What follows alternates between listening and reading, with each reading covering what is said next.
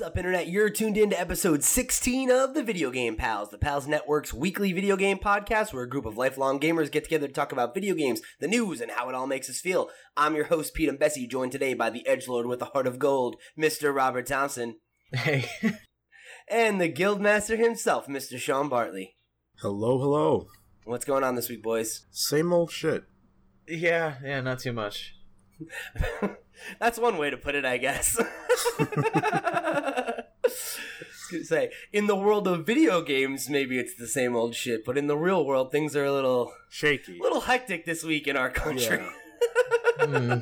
Yes. So yeah, I am happy to be here talking about the things that make me happy instead of all that nonsense with you guys. We're gonna kick the show the way off we always do by talking about what we're playing this week. So, Sean, why don't you kick it off? Cool. I am playing nothing new. It's same old stuff. Yep. Warcraft. Lots of World of Warcraft. Still trying to beat the same boss. Still 200 in the world. That means that nothing has moved. That means that no guilds have killed the boss that we're on, that are behind us. So it's very difficult. So other than that, it's been, a lot of heroes trying to push forward in Hero League. I believe I'm Gold 2 right now. Or no, Gold 3. I just got demoted, unfortunately. Was that the game that you were just playing right before we started? No, that was a quick match game, which we did win. And then other than that, nothing. It's been kind of a busy week, so I haven't had the chance to progress with Sean Dendo in Knights of the Old Republic. So yeah, that's it for me gaming wise. No updates on the Dendo Watch, huh? No. Dendo Watch 17, baby. So what about you, Thompson? Yeah, more the same, really. I don't think there's anything new. It's a lot of that Foxhole game I was bringing up. Sure. I think I mentioned Crossout a couple of times. That's that car building crafting game. It's like Mad Max, basically. Multiplayer Mad Max. A lot of that, actually, because I got real into the crafting thing, and just started making stupid designs for no fucking reason, ramming people. Like dumb shit. Yeah, a little bit of Heroes. A lot of Elder Scrolls Legends again. I play that on and off, but man, I've been like really into that one again, going up ranked. So it's the same ranked as like Hearthstone. I'm like currently ranked 7 with this one deck, and I'm just rolling with it. Nice. It's a really good deck. You mean like you're ranked 7th with that deck, like? Yeah, well, like you have to win matches to go up the ranks. It's like 3 or 4 wins per thing to go up the ladder. But like once you start getting past like rank 10 area, it starts getting pretty like hit or miss, and people are pretty savage.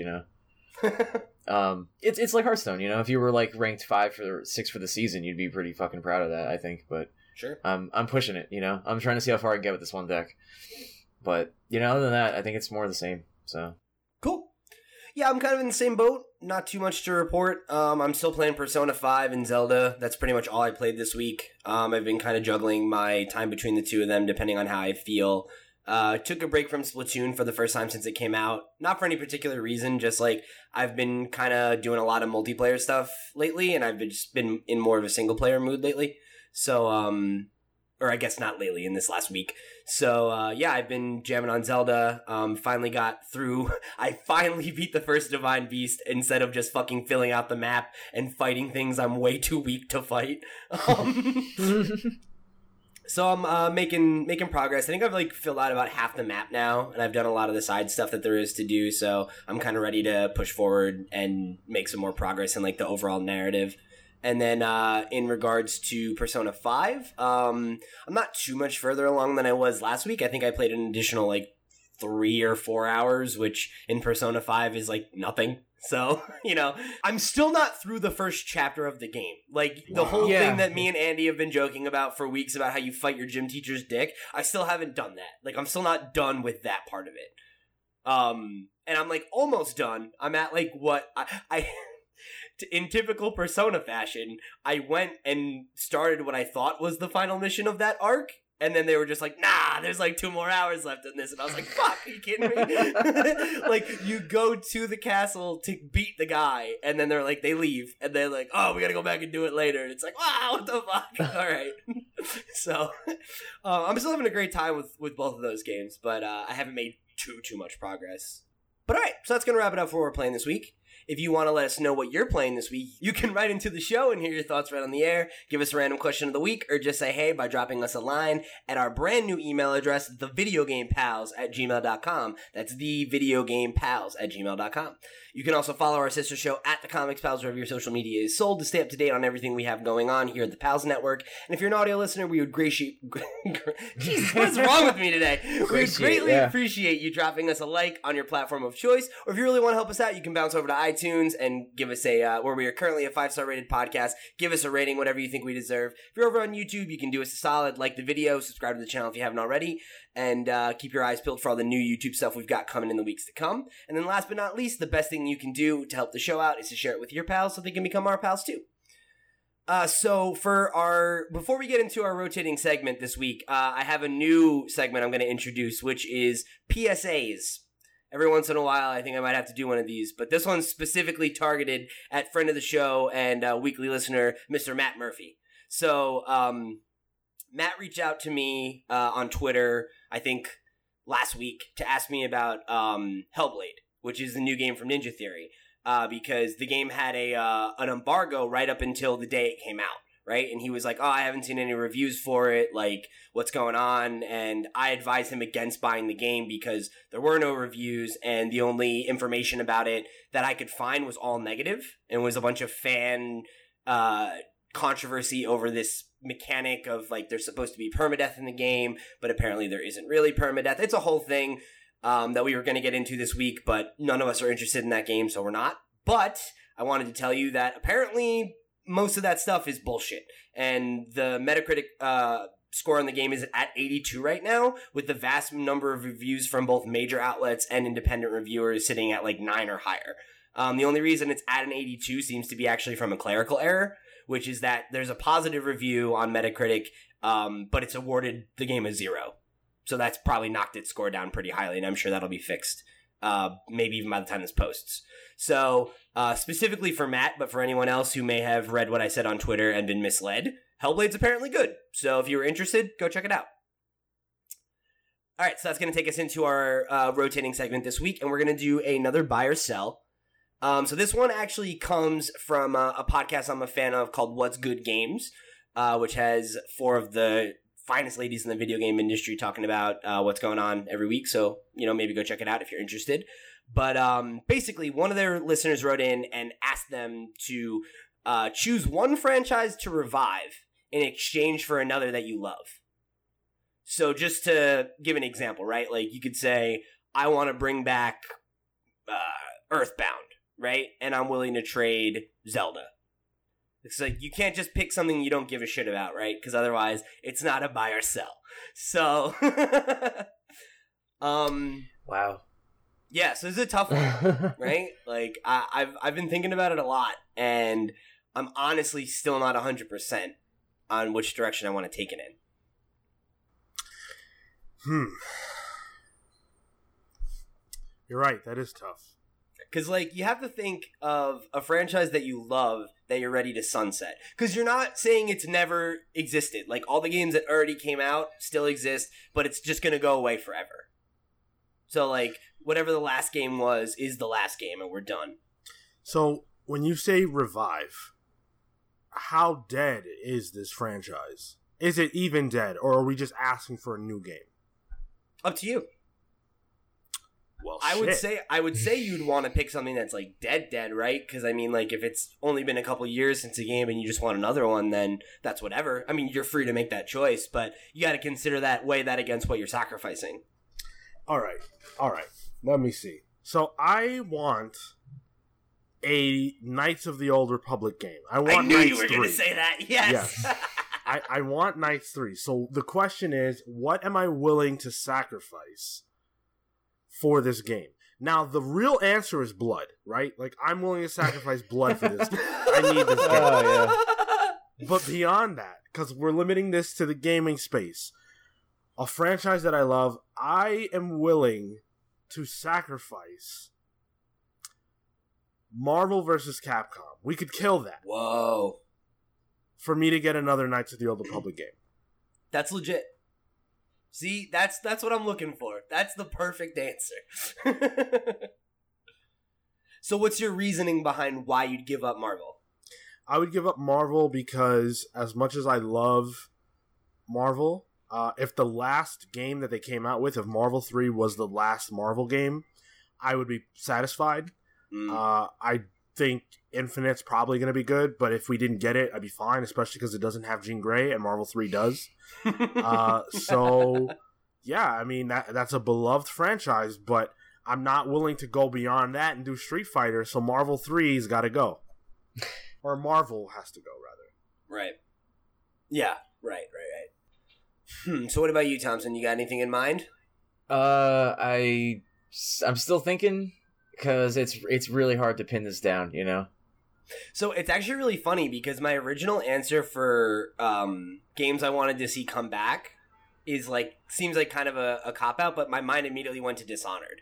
Because, like, Dishonored 2 didn't sell super well, and, like, it seems like the future of Dishonored was, like, seemed a little unsure for me. But then, literally just yesterday, or maybe 2 days ago, they announced that, remember there was, like, that Dishonored DLC that they were talking about, Thompson? Right, That was, yeah. like, about the character from Dishonored 2. That's apparently its own standalone game. So, that's the next Dishonored. So I was like, oh, okay, cool. Yeah, that game is healthy. You know, that's I'm proud of that, you know? I like that idea. It's like, I guess we're safe there. So do you have one otherwise then? So my replacement is one that I've talked about on this show a few times, of something that I want, and I feel like given the success of Crash, it seems pretty likely at this point, but I want a Spyro the Dragon revival, man. Like, I want a Spyro collection of the original 3 games, or, you know, remaster or whatever, and with that, like, same attention to detail and quality control, and, like, that'd be great. You know, like, there aren't too many franchises I really love that are, like, super dormant that I feel like need to come back. You know, there's a lot where I'm kind of like, good if they don't, like, come back and have the chance to tarnish their legacy, you know? And so the game series I would give up is actually Mass Effect. Oh. Because I've said on the show a lot, I really don't want Andromeda to be the end of Mass Effect. I don't want that series to go out with a whimper. But, like, the original Mass Effect trilogy is so good that I don't really think we need anything else. You know, I think that trilogy is, like, great as it is, and despite the problems that are present with its ending, you know, that ride is so good, and it'll always be one of the most memorable experiences I had in gaming, and I really do wonder if they'll ever be able to give me another Mass Effect game that feels that way and doesn't just feel like we're chasing that feeling, you know? So, as much as I hope that happens, I'd be willing to take the gamble that won't. Yeah, that's a good answer, because I think whenever you get a franchise that's done so well and hit it out the park for, you know, a trilogy or whatever, there's always that chance that's like, okay, we're going to keep making these games even though we told the story already, and then you get, you know, something that's less than stellar, less than what the trilogy was.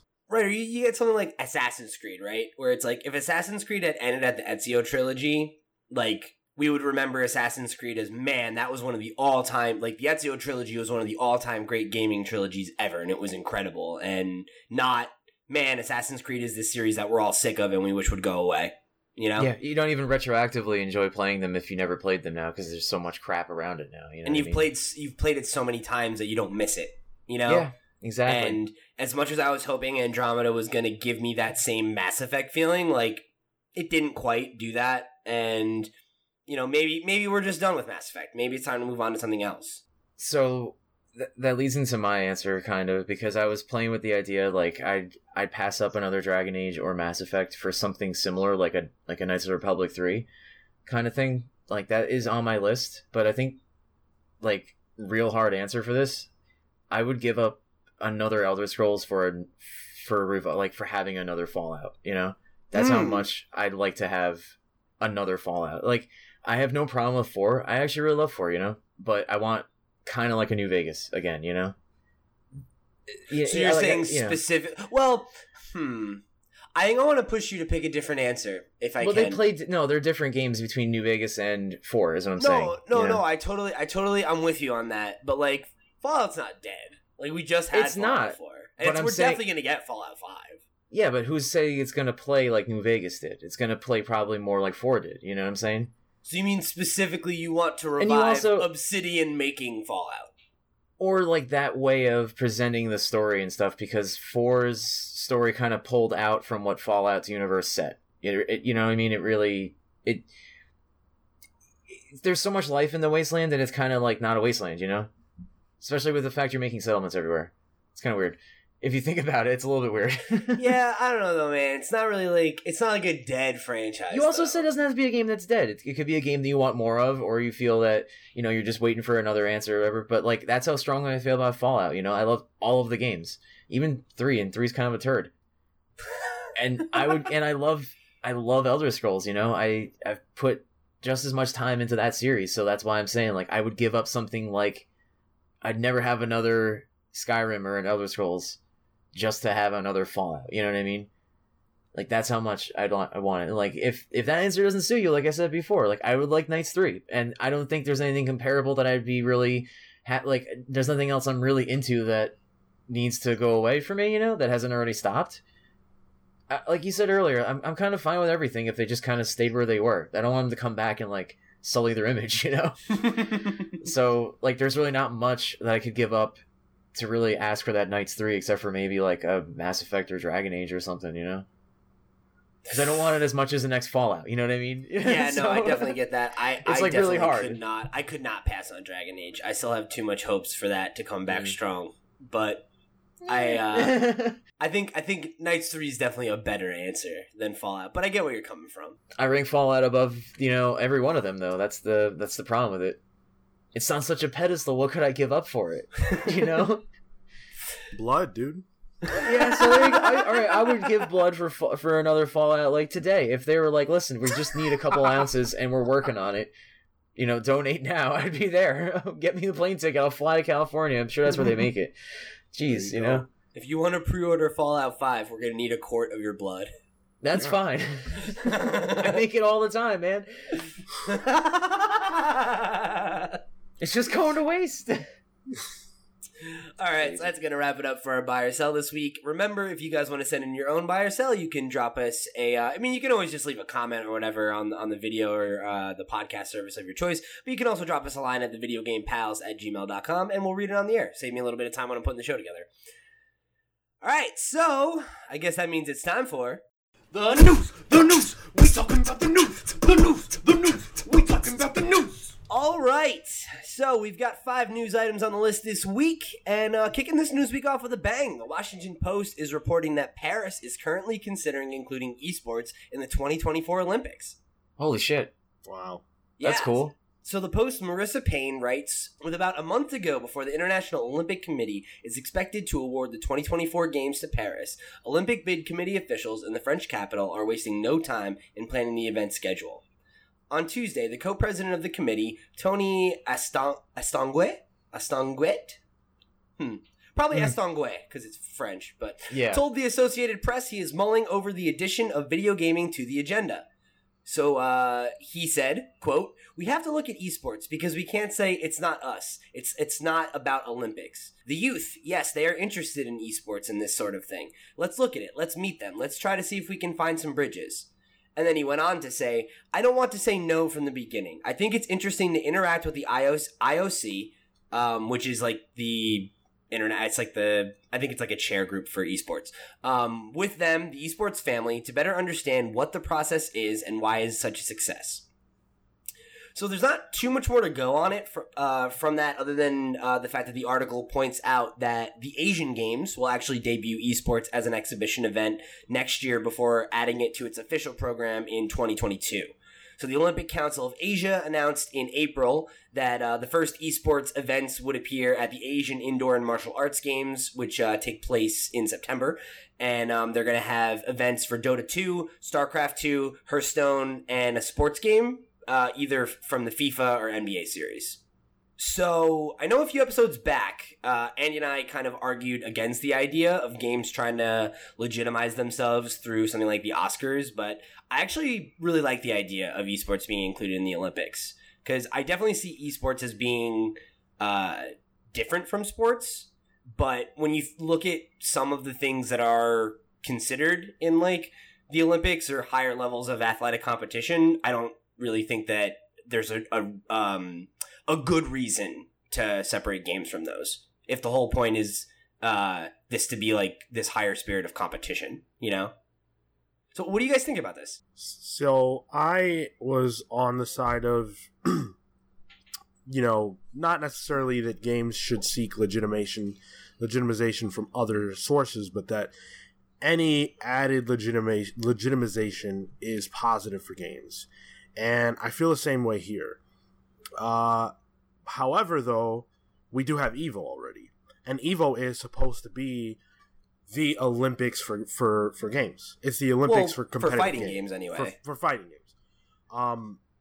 So if we're getting the Olympics, what happens then? Does that change the climate of EVO? How does that affect gaming? What games are included? What games get excluded? All those kind of questions. I think that's an interesting point, but I can't imagine it would affect it in a meaningful way in terms of like stuff like EVO. Just because think of the Olympics is only every 4 years and EVO's every year. Yeah.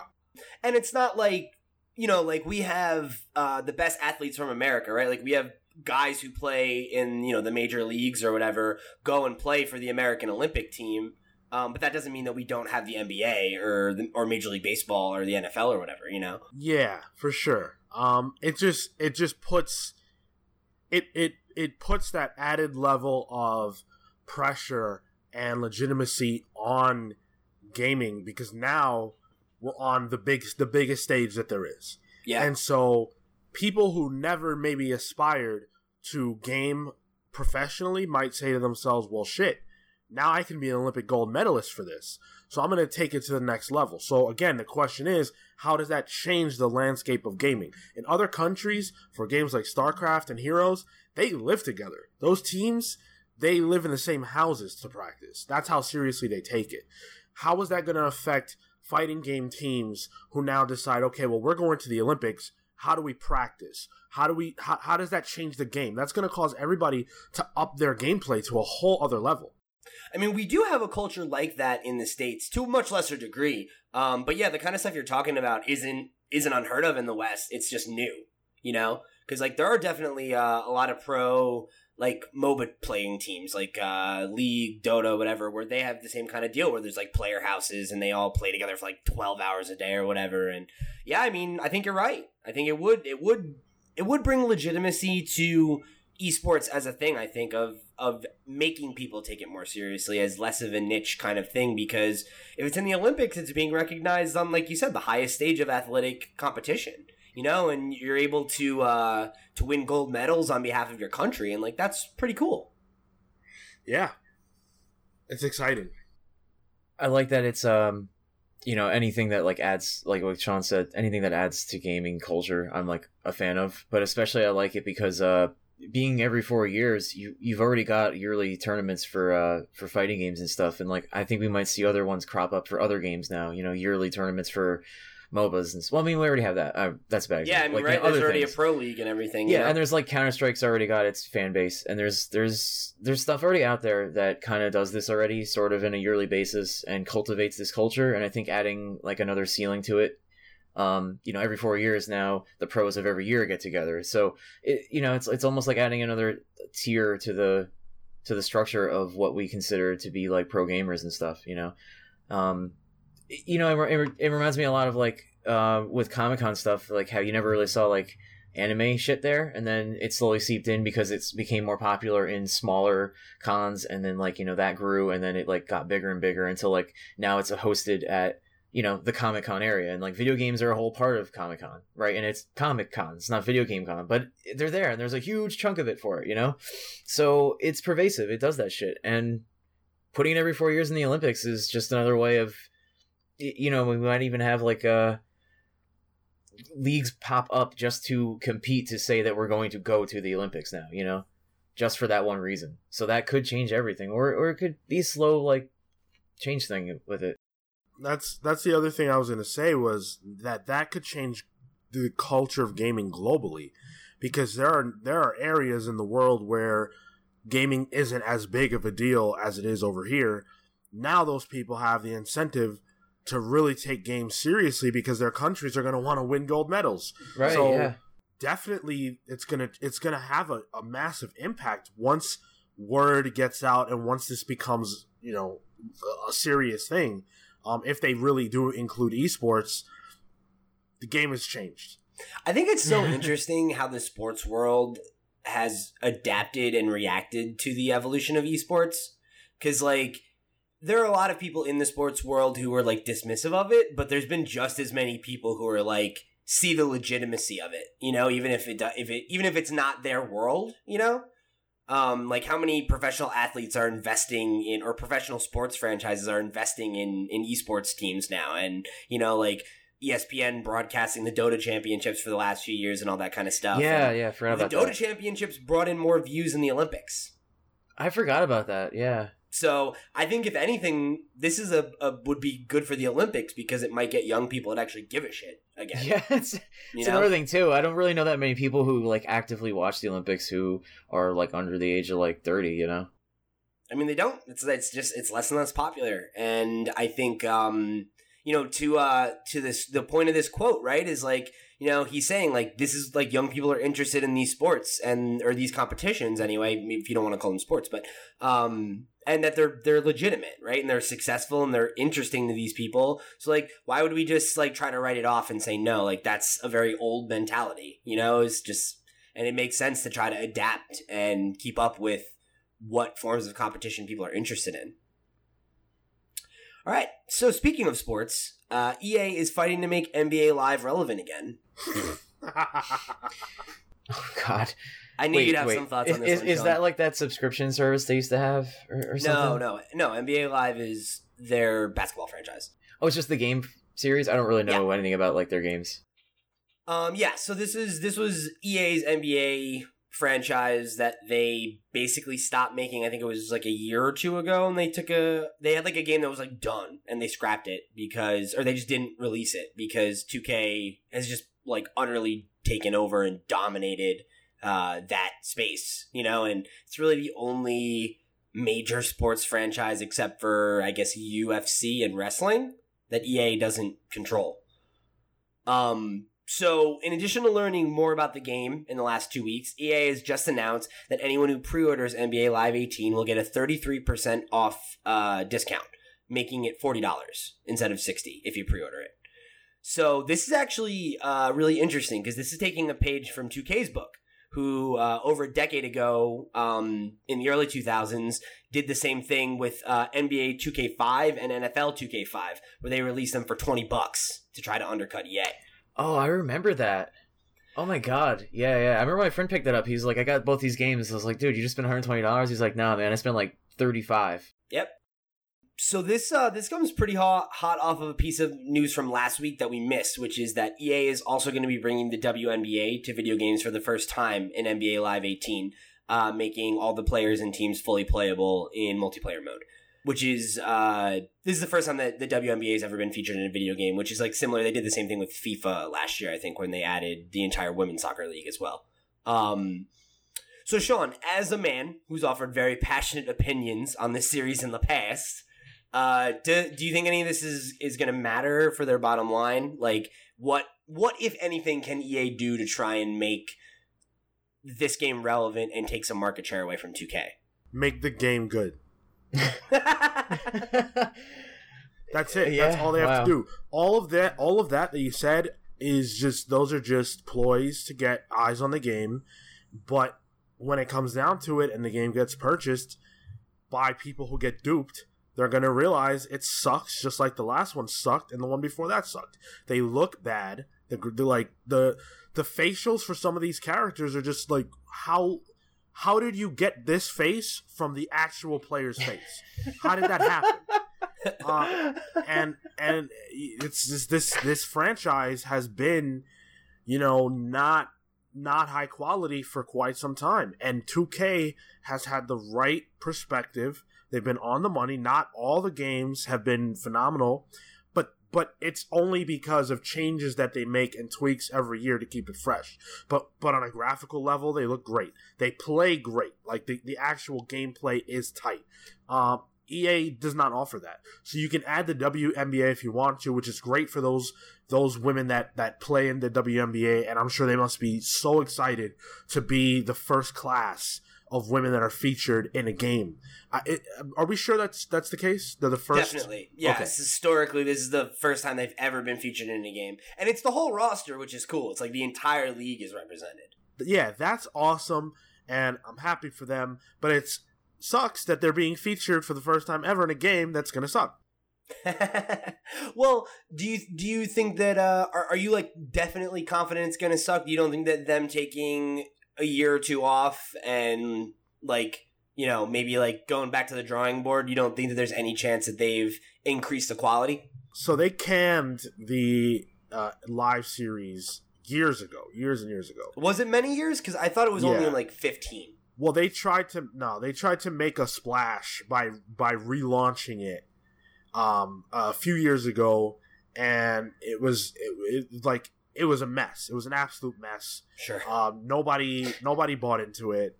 It didn't sell well. Everyone could tell. I specifically remember, fairly sure it was the NBA player Russell Westbrook, who looked so awful, like Chun-Li level, like. You know what I'm talking about? Like, not even the same person, and no one bought into it. So they had time then to make it good. They could learn the lessons that NBA 2K had taught them, and they didn't. They just didn't. So I have no confidence. Okay, that's fair. Well, I will say there's a demo that's available right now for anyone who's interested in checking the game out. Sean, I would actually love it if you download the demo and see if it sucks. I will do that. Cool. Yeah, I would love to hear your thoughts on it next week. I have a question for you, though. Do you think, like, regardless of this game being shitty from the previous iterations, do you think there's any room for any company to hedge in another basketball game, or does 2K just have it, I think that people would like something different because 2K's offerings are good, but sometimes they have a very specific view of what they want the gameplay to feel like. And that has changed since the 2012 offering, which was my favorite iteration, where they've slowed down the gameplay. It's very much more... it's a simulation more than anything, and I'm not interested in that as much. Yeah, I don't like that. That's like the trend in sports games now. Right. And it kind of simulates as you control, like, a little bit, right? Rather than just being the driving force of it. Well, no, you're the driving force, but, like, they've tried to make it so realistic that the gameplay isn't as fun.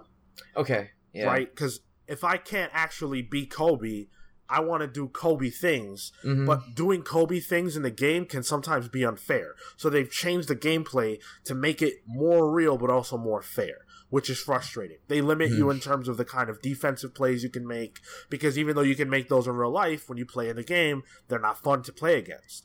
And so it's just weird, and I would like to see another company take this on. Now, EA stopped producing these games in 2009 and came back in 2013. Okay, wow. Okay. Yeah. Right. So I thought they'd been going up until 2013. No, they took because they were getting trounced so bad right. that they just stopped the franchise. I just didn't realize it was that long. Yeah, and they had all the time in the world to come back and learn from the mistakes that they made, the mistakes that 2K made, and they didn't do that, and so that's why they're at where they're at. Interesting. Yeah, dude, it's a. I feel like sports games are in a weird spot, because when we were younger, and there was just less video games, like, I feel like sports games were thriving. Like, there used to be multiple series for every sport. And then ever since we've gotten to the point where EA does Madden and 2K does basketball, and then it's Sony that has the show, it's like, it's these same companies making the same franchise over and over again and, like, iterating and making them better, in some cases anyway. But there's no competition anymore. You know, like why? Like if you're the only game in town, you don't have to work that hard. And like I think that's really unfortunate because like as great as like 2K, you and Andy are both really into 2K18 right now. You know, imagine like if this game actually comes out and it's good, right? And they get a bunch of people with this $40 price point and they have the WNBA and it's actually like competition. Imagine how much better 2K19 is going to be because they're like, well, fuck, we got to fucking show up because somebody's here to contest us, you know? Yeah, it's I don't know, man. I would like to believe that. I feel that 2K has pretty well planted their flag in terms of saying, "Hey, we're known for this. This is what we do." They have a lot better chance EA does in this space than they would, or rather, I should say, what I meant to say is, if they were making a wrestling game instead of a basketball game, I think they would have a lot more eyes. Because the 2K wrestling games are, a lot of people don't like them. They feel that they're buggy, which is true. The graphics are shit. Like, if EA had the ability to make a wrestling game, that would bring a lot of eyes. But in the basketball space, EA has proven over the last however many iterations of this franchise that they don't get it. And I think that I don't think they're one game away, is what I'm saying. I think they need to prove themselves over the course of multiple iterations to get people to want to purchase their game. Interesting. All right, well, get that demo and let us know what you think next week. We'll keep up on this story as it develops. You got it. So keeping with the trend of firing Sean up, Shadow of War made some headlines this week because of its new approach to microtransactions, which is something we all know Sean loves.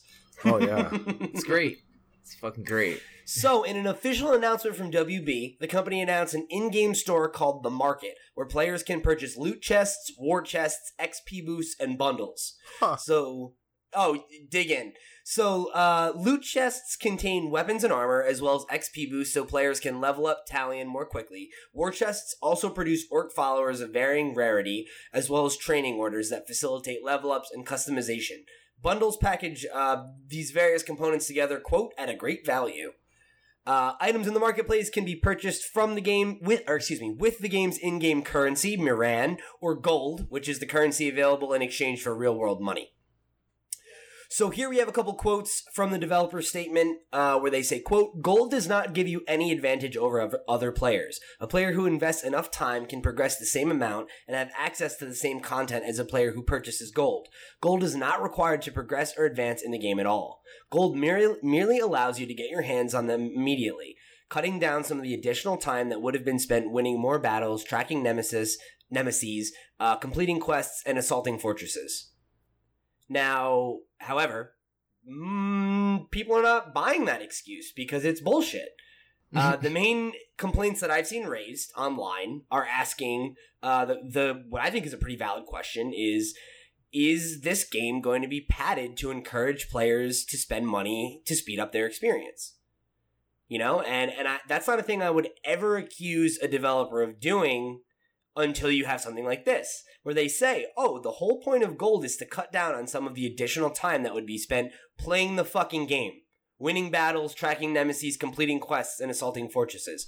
So does that mean that there's a bunch of superfluous extra shit to make the game longer to encourage you to spend that extra money and buy those boosts or get the XP boosts or whatever it is? And the other thing that people are pointing out where they say that it doesn't give anyone an advantage, that's bullshit. Because in the single player mode, it doesn't. But they've also announced that there's going to be a competitive like online ranked mode where people can storm each other's fortresses. And obviously, you're making that a pay-to-win system then, or at the very least, a pay-for-advantage system.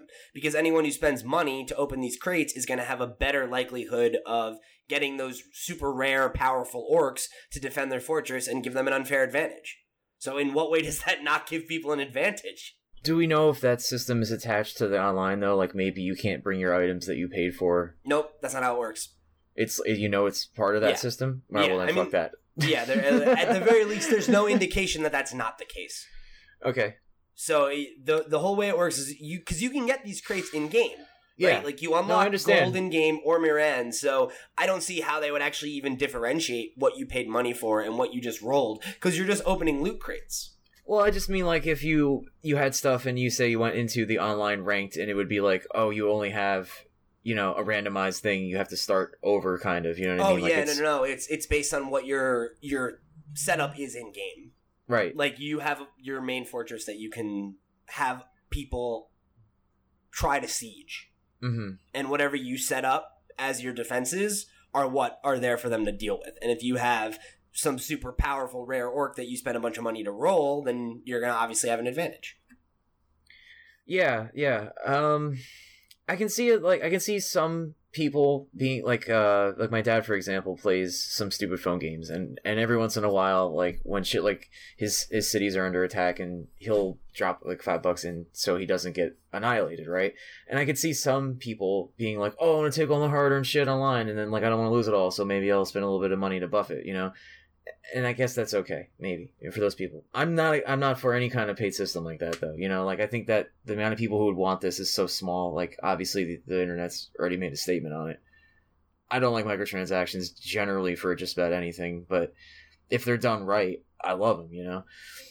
This seems like bullshit. Like, you're just paying to do what you were going to do in the game, no matter what you, like, flavor that as. That's really just, like, shitty. It's the game's content, but now with a price tag inside of itself. It's fucking stupid, you know?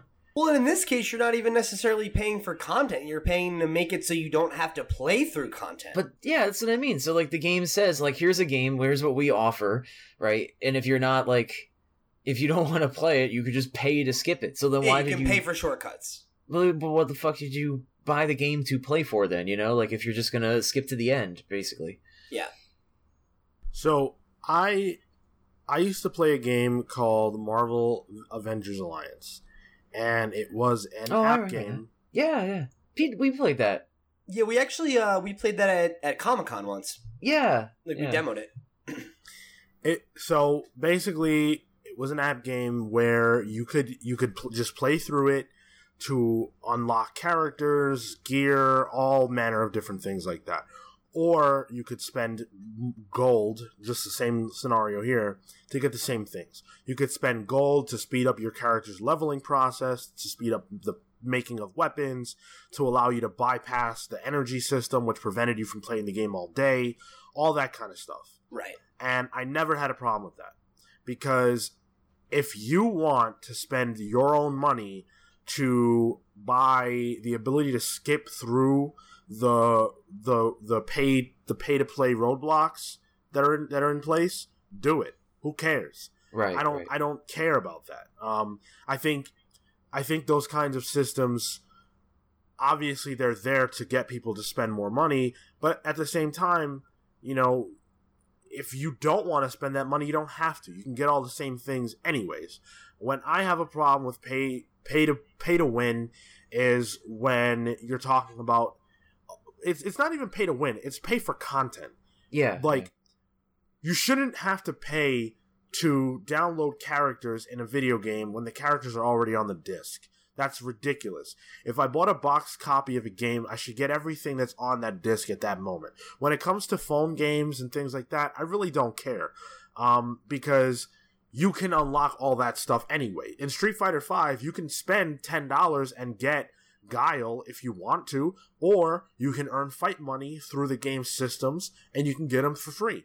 I don't see any problem with that. See, the difference I see there, right, is, like, I don't mind shortcuts to unlocking content, right? Like, if it's like that. Like, if the, like, in that example, right? Like, if you can either play Street Fighter, like, normal, and unlock whatever characters there are to unlock, or you can pay so you don't have to do that because you want to play Guile and you don't want to play through the story, you just want to go online right away, right? Fine. I don't have a problem with that. The issue I have with this is, in a competitive sense, I don't think that you should be able to pay for anything that gives you an advantage in combat. That's a thing that, like, I feel hard stop as if you're going to have a competitive system, you can't be able to have an advantage for spending more money.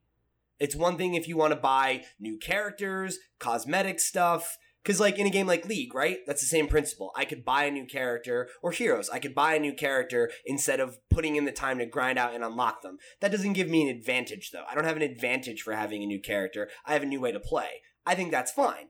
The difference I see here is you're literally... It would be like if I could roll boxes in Overwatch and pay for those crates, but instead of just, like, leveling... Like, if I leveled up, I got stat boosts. You know, like, oh, I can pay to be stronger in the game instead of putting in the time to get stronger. Yeah. See, Marvel Avengers Alliance had that too in the PvP aspect. The reason why I didn't care was because the PvP wasn't, you were playing against someone else's team. It sounds like this is the same thing, and maybe I'm wrong and I'm uninformed, but you would play against someone else's team, but you weren't actually playing against that person. No, you're right. You were playing against the computer. So if this is that, then I don't care. And it still rubs me the wrong way, just because it feels like you're giving people the ability to have an advantage because they're willing to spend more money. And that doesn't seem fair. At least to me. And then I think the other thing is that, again, this is like a little bit of like a tinfoil hat kind of thing, and I'm not usually that kind of guy, but the whole thing of like, it does make me wonder, did this influence the game's design? You know, was there somebody a suit there who's like, oh, you got to add 50 more fetch quests or people aren't going to buy this fucking, you know, this currency to get through this bullshit. This is WB, right? They produce games like this all the time. The Mortal Kombat phone app game that they produced, the Injustice games, the recent DC phone game, all those games are like this. So now that I'm like understanding the story, I'm kind of surprised that people even care, because all their games are like this. It's so different though between a free-to-play phone game and a $60 box game that you paid for that's supposed to be a single-player experience. Oh wait, this is a $60 box game. Yeah, dude. Yeah, this is like a $60 AAA box game. Whoops. Dude, now that I know it's a $60 box game, there's no way this is anything other than really gross cash in, and of course people are mad. This is crazy. It just feels very, I mean, I don't know, right? We're gonna have to see what the game looks like when it comes out, because there's a chance that the stuff that we're speculating on is irrelevant, right? And that like the game plays fine and there's no problem there. And if there's no problem there, then your original point is right, Sean, that this comes down to a speak with your wallet thing of, if you don't want to spend money on this extra bullshit, don't. And you shouldn't. But it's when it seeps into the way the game is played and how this multiplayer system is going to work, or how maybe the single player was designed. That's where I get worried. Is I'm more forgiving of DLC and season passes, all that shit, than most people, because to me it's a free market thing. If we all actually thought that they were so bad, they wouldn't do them because we wouldn't buy them. And it would be a waste of money. But the reality is there's a small vocal minority of us who fucking hate these things and talk about them all the time. And there's a bunch of people that fucking buy them anyway. Or the same people that complain about them go and pay for them anyway. Or they wouldn't keep doing it. And I think it's when you see stuff really affecting the way a game is played or how you progress through it that it makes me uncomfortable. If you want to spend $5 so your fucking horse can have armor in Skyrim, I don't care. Like, that's your stupid decision to spend that money. Yeah, and I think when it comes to season passes and things like that, you're talking about additional development. And I don't see any problem with a company charging more money for additional development, because they're actually putting time in to make something new. In Injustice 2, if they release a new character, I don't mind spending a few dollars to get that character if I care about it. And if I don't, I don't. Whatever.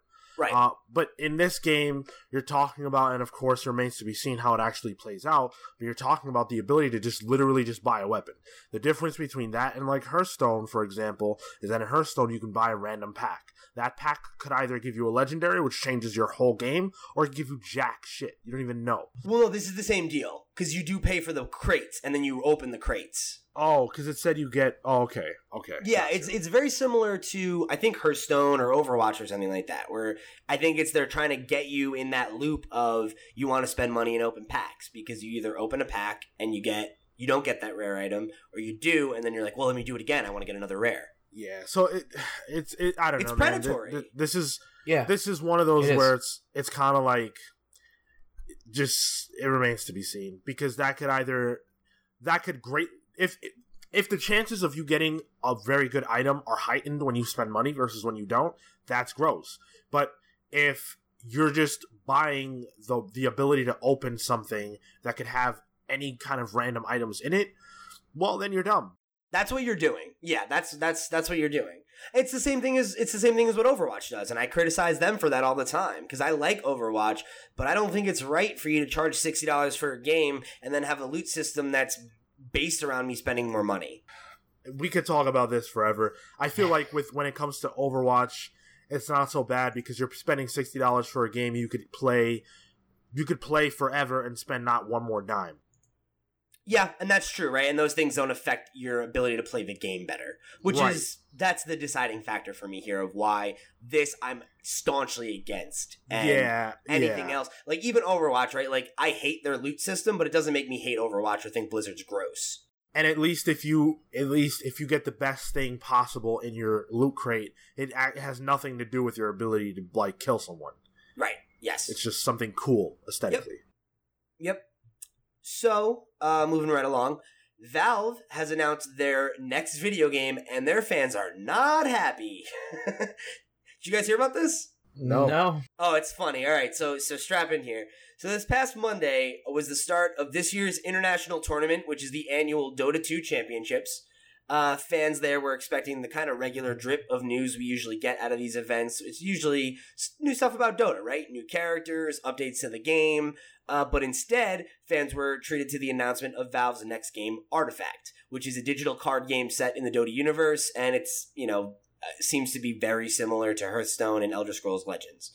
So, Valve fans who are like, obviously there to hear about Dota, or, maybe some of the other beloved and mostly dormant franchises that Valve has, but instead they hear about this fucking Hearthstone ripoff, and literally the entire crowd audibly groaned.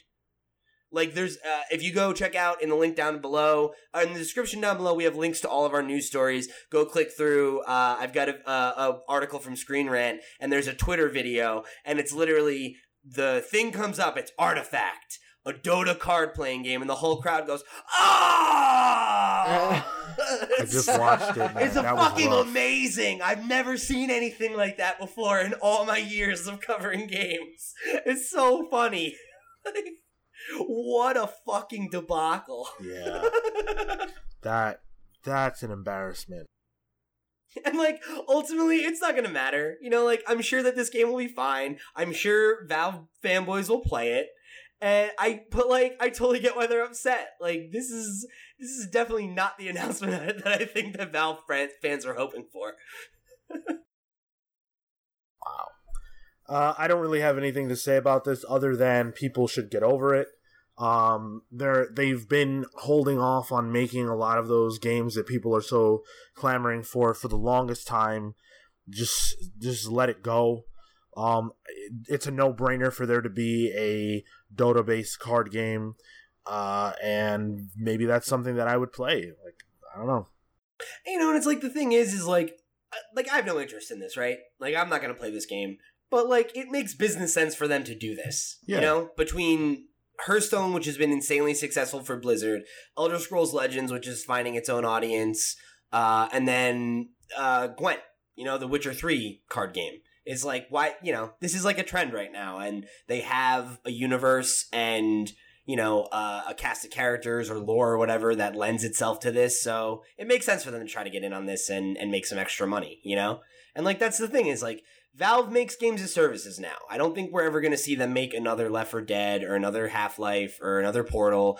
They're not that company anymore. Yeah, I really think that, like what Sean said, I think people need to get over it. I know Half-Life 3 is a meme and it's a joke and all that, but to expect anything else at this point would would be foolish, I think, because they're raking money in from Steam hand over fist, at any given time. They don't need to make another game ever again, and they're probably investing everything they have back in infrastructure and to make things like this, Yeah, and the games they already have, like keeping Dota going, growing Dota as an esport, growing Counter-Strike as an esport. Yeah, and like we said before, like Dota had more viewers, the championship had more viewers than the Olympics, right? So like obviously they're going to put money into that and the advertising for that and the production value for that, and that's going to be like just, I don't know, numbers like what they're spending on it, but I'm going to guess, it's going to cost a lot of fucking money and maybe just as much money that they'd make from making a brand new game. I don't think it's feasibly the right thing to do for them to make a game right now. They should make things like this because they want money. I mean, it's not a big deal, and it's a card game, like you said. It's finding a niche. Like, I'll probably play it. It might even be fun. Who cares? Yep. So I mean, I get why they're upset, but it's also just kind of like yeah, it is what it is. It's just a stupid thing. Like, get over it. I just included this because that video is like one of the most legitimately funny things I've ever seen as like a game's pundit, whatever you want to call what we do. That's really funny. It's just so crazy. Like, I've never heard it's such a real reaction. Like, like you can tell they're all so excited. Like, oh, what's Artifact? It's a new Valve game, and it's like, well, it is, but no, like. Yeah, you can kind of feel the palpable sadness that hit as they read it. Hype and it then was like, just whoa, death. Boy, we're down. The roller coaster has landed. Yeah, right. It's kind of sad, but. Moving on to some brighter news, the last item on the news list this week is Netflix's Castlevania series has almost broken a small record at Rotten Tomatoes. Ooh. So the series currently holds a 90% rating, making it the highest rated video game adaptation of all time. Look at that. So this does come with the caveat that number is based on only 10 reviews, and Rotten Tomatoes requires you to have 20 reviews before you can be officially certified fresh. However, the site has taken notice of this, and they released a statement. So Alex Vo from Rotten Tomatoes writes, "In Hollywood's unhallowed executive halls, the candle of the video game curse burns hot. Adaptions typically flop at the box office and are always reviled by critics, including recent big-budget efforts like Warcraft and Assassin's Creed. No video game movie has ever rated 60% or above. That includes the direct-to-video fare, even if they even got enough reviews for a tomato meter." So, wow, pretty cool. That's really cool. Yeah, the series was definitely small, so I'm not surprised it doesn't have a ton of reviews, but I'm glad to see that, much like we did in our own review, which you can go check out right now on soundcloud.com/thecomicspals, or YouTube. We loved it too. So I'm just happy to see this. We're excited for season 2, and I'm glad that other people were vibing on it as much as we are. So just wanted to celebrate that little victory. That's awesome. It makes me really happy, I mean, like, we forever ago talked about video game movies and adaptations and stuff, and like this is like right up the alley what I wanted something to happen with, Exactly. Like, it was like, and what was the conclusion that we came to? Animated stuff. Animated series on premium cable networks. Right, That's and we also said it should be for adults, and it should just like skip the child barrier and just be like, fuck it, it's gonna have, and like this is pretty much everything that we speculated on, so I don't know if we're like wizards or not, but we're doing something right. They listen to our show. That's predicting the future over here, All right, so that's going to wrap it up for the news this week, and we're going to move on to our meat and potatoes discussion. So, since this is our Sweet 16 episode, I wanted to ask you guys, who are some of your favorite teenagers in gaming? And what do you think makes that period like an attractive setting for video games? Why do you think we have so many games that star like young kids or kids that are like coming of age? I think you meant like teenagers that play video games. Like I'm supposed to know these people. No, not like teenagers like who play games on YouTube. It's no, like, I mean like your younger brother, teenage characters. Ugh, I don't know. Thompson's an old man. He hates teenagers. Yeah, get off my lawn. It's because the age of gamers, especially when we were younger. It was teenagers. Like, I think most teenagers, especially in the 90s and the early and mid 2000s, were playing video games, and so they were making games to appeal to us. I also think that gaming as a creative thing is something that when you're creating, you're going into yourself, you're going back to that childhood, and you're pulling things out of that to make this game. I think of Final Fantasy for some reason. I think of Final Fantasy X. Yeah. As just as like those experiences that hit you so hard when you're a young person, that with characters that appeal to young people more than they might even to adults, because I think that gaming is something that is for everyone of whatever age group, but I think I think it hits young people the hardest. It's something that provides an escape for you from life, from, you know, people who bully you. Especially when we were growing up, you would get bullied for being a gamer. Mm-hmm. And I think that when you're in high school and you don't get along with anyone and people just pick on you, and you can come home and play Persona and go to high school in Persona instead, that's better. I think something interesting that I think you touched on there, I think part of the reason that games resonate with kids so much is because, especially younger kids, is because it's the only place where, as a child or even teenager in some senses, that you get a sense of control. You know, where you're allowed to explore how you would deal with problems without somebody on top of you, you know, or like how, you know, I want to design my house, you know, or how I would decorate, or how I would fucking deal with a moral situation or a moral quandary, or, you know, what am I going to do in this sandbox world where I can do whatever I want, you know, or even in the term of multiplayer games, like where I can go interact with people in a public place without supervision, you know? Yep. I think like in the same way, like you said, like not having you know, the overhead on you, like how would you handle the situation? Like, specifically, you're asking about like teenagers and stuff. Like one of the things I always think of is like Ellie from The Last of Us, just because like I know Sean, you haven't played it, and I know Pete, you haven't played it, but she is a teenager, and spoilers. Oh yeah, her you know, reaction to the world around her is like it's always so genuine. I feel like if you were a teenager, like you would say like "I fuck you" to somebody, you know. And, like, her dialogue is, like, really real, you know? It's like she feels like a real teenager shoved in a really shitty situation. And then you get someone like, since we're playing Dishonored, it's fresh in my mind, like your daughter, Emily, right? I haven't played Dishonored 2, but I'm guessing, like, you know, she gets more dialogue and stuff because you play her. And I'm guessing, you know, she has some more impact on the story other than just, like, you know, being your daughter. Unless you play as Corvo. Right, yeah. And that's the other thing too. It's like I like to see, you know, in that respect, you're like guarding her and you're kind of shaping her. But in like something like The Last of Us, like Ellie's already who she is. You know what I mean? It's one of those things like I identified with like when I played that game. It's like, yeah, it doesn't matter like what the hell everyone's going around her. She's already who she is by that point. You know, nothing's really going to change who she is. She's a tough rad bitch. You know, I loved her. I think so. To take it back to something that Sean said before we move on to another thing I wanted to touch on is I think not only, like, obviously, like, games connect with kids, but I think, like, adults who play games, like, I think nostalgia is definitely a big part of gaming, right?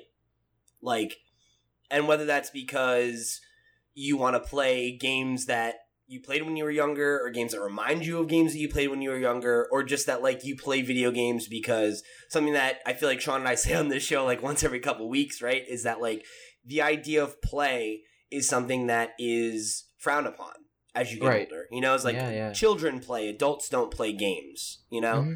Mm-hmm. And I think that's a big part of what we get out of video games is that it is a at least more socially acceptable way to engage in play and have that release and that fun, right? And that's a thing that I think that nostalgia is definitely tied up with the carefree nature of your youth. You know, and this thing that you've done since then that still hopefully gives you a taste of that feeling, you know? That's Pokemon right there, dude, you know? Like, you know, that appeals to why do people keep going back? Like, why do you and I keep playing Pokemon, you know? And we're like one of the like, 8th game or some shit, you know, the 7th game in the series, and it's just like because we're always getting something new from like probably the nostalgia of it, and you are playing like a little kid in that game, but whatever, you know, you're just going on your adventure and catching Pokemon, you know, what's there to worry about? You know, I'm really struggling. I can't think of any teenage characters that I really, like, that stood out to me in any game. Teenage Nathan Drake? Young Drake. Young Nathan Drake is pretty cool. Yeah. I mean, my mind immediately goes to Life is Strange. That's literally a game that's just Oh, yeah, about absolutely. two teenage girls. And like, I think, man, that game is so special. I love that game so much. It just, I think it does a really good job of like capturing the aesthetic of what it's like to be a teenager, And like, that's like a weird thing to say, but just like, there's so much in like the cinematography of that game and just the way that it feels that it feels like the way I remember being a teenager feeling, if that makes sense. No, it does. You know what I mean? It kind of makes you almost feel unsure of yourself when you're doing something in the game. Like, even when you're talking to somebody, you're not like sure what the right answer is, and like you have those slip ups, and you're kind of like, oh, I shouldn't have said that, and you get like that awkwardness of like I don't know, like I lost that over the fact that I got older, and then like I play Life is Strange with you, and I'm kind of like, oh man, do I really want to say this to this guy? Like, I don't know, what are they gonna think of me? It's just like I don't think like that anymore, and that really is interesting. I didn't put that together, And just like even in like small moments, like like that opening thing in the beginning of the game where like Max pops her headphones in and she's like got the music playing and she's just like walking down the hallway. Right. And there's so many like moments like that just take me back in that way to just feeling like, yeah, like I remember this. I remember this feeling, and I think like everyone's been through that, right? Like that's one thing. Like everyone's been a kid. Everyone's been a teenager. And I feel like that's why those kinds of stories resonate so much. It's like everybody had that like first romance or like that time in your life where everything seems so important, and so serious. Right. And that plays for a narrative, especially for a game, where the whole like point is to create tension. Yeah, like young Nathan Drake once said, I'm gonna get that treasure. Young Nathan Drake, it's all about being young and hungry. For the record, I've still never gotten to the point where I can play as young Drake, so I have no idea what I'm talking about. It's like literally an Uncharted 3. You never even finished Uncharted 2 yet. No, I didn't even start Uncharted 2. Oh, you're a monster. Play The Last of Us and I'll start Uncharted 2. Okay, deal. But we don't play The Last of Us together on the Palace Play, so that's how it's gotta be done. Yo, just play all the Uncharteds in a row. Oh god, no. That's like that wouldn't even be that long. They're all only like 10 5 hours. games, though. Oh my god. They're so all just like classic. We just play every World of Warcraft game. Like, just like all That's only one! Oh, tell that to Sean. You're like, it's only one. There's one. There's one. All the expansions like didn't change the way the gameplay. They changed the game so drastically that they may as well be games in and of themselves, but they're really only they build on just the one game.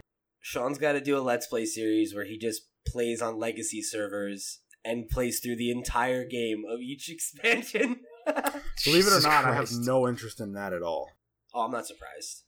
You're into the modern game. You're not one of those crybabies who's like, bring back vanilla. People don't know what they're asking for when they say that. You sound like Blizzard. You're a puppet. You're a corporate puppet, Sean. People don't know what they want. We know what they want. They don't know what they want. You want. If you, what's that Alan Moore thing? If the reader knew what they wanted, they wouldn't be the reader, right? It's a fact. Yeah, I think so, yeah. Oh, man. So, to take it back to the matter at hand and not picking on people who want to play vanilla World of Warcraft, I think we would be remiss to say that if Andy wasn't here, if Andy was here, he would definitely bring up Persona 5 and the magic of going to Japanese high school. But I think it's really weird because that's like seems to be a pretty major trope in Japanese art in general. Is like just being a teenager or like that era of your life. It's really a formative experience over there, more so than anywhere else in the world. Like, your social status is almost dictated from what you've done in your high school career. You right. Almost don't, have a future if you don't get out of there with specific clubs and things and activities. And like, if you're in trouble with, it's like really bad. Like your future is affected by your high school career in Japan. So it's such a experience because it is the time where you're trying to not be a child anymore, and you got to grow up and you got to be serious very quickly over there. So at most of the things you see coming of age stories are like the 15 or 16-year-old, people, and that's why they have such not admiration, but respect for like, you know, the elder classmen or like senpai and shit, because it's like, yeah, they're 1 year closer to being like that person that you have to actually respect. So like if you don't respect them in the school hierarchy, you won't respect them in the real world, you know, and like a lot of those things start translating in high school for them. So it is really serious over there, you know. I'm glad I'm not a Japanese kid. Because like I'm way too lazy for that shit, dude. I would have been like, you know, thrown out in the streets years ago. You know. Oh my God, yeah, I was a little fucker in high school. Well, yeah, you would have been out. You wouldn't have been working probably today. You have, you know. But yeah, so actually, there's I want to just plug this and then we'll wrap things up here. But there's actually a great YouTube video by this YouTuber named Gaijin Guba that talks all about that dynamic of Japanese high school and everything that is relevant to the points Thompson was making. So I'll link to that down below if you guys want to check it out. But that's gonna wrap up this conversation, I think, about teenagers and that period of your life in gaming. And nostalgia. I know this was a weird main topic, but I had fun with it. So hopefully you guys did too. You can let us know in the comments below or by hitting us up at thevideogamepals@gmail.com. You can write in with your thoughts on this episode, any of the news items we discussed, send in a random question, buy or sell, any of that stuff, or even just, you know, write in, recommend a game. You want to hear your thoughts right on the air? We'd love to hear from you. Beyond that, if you guys are over on YouTube, you can like the video, share it with your friend, and subscribe to the channel if you haven't already. If you're an audio listener, if you're over on SoundCloud, you can drop us a like. We've gotten plenty of love over there. If you wouldn't mind, no matter what platform you're on, it would greatly help us if you bounce over to iTunes and give the show a rating. Or again, subscribe to our YouTube channel. Both those things are huge in helping the show get some visibility. And then in the same spirit, share it with your friends. That's the best thing you can do to help us out. So that's going to wrap it up for this episode of the Video Game Pals. We will see you guys next week. Take care, guys. Have fun.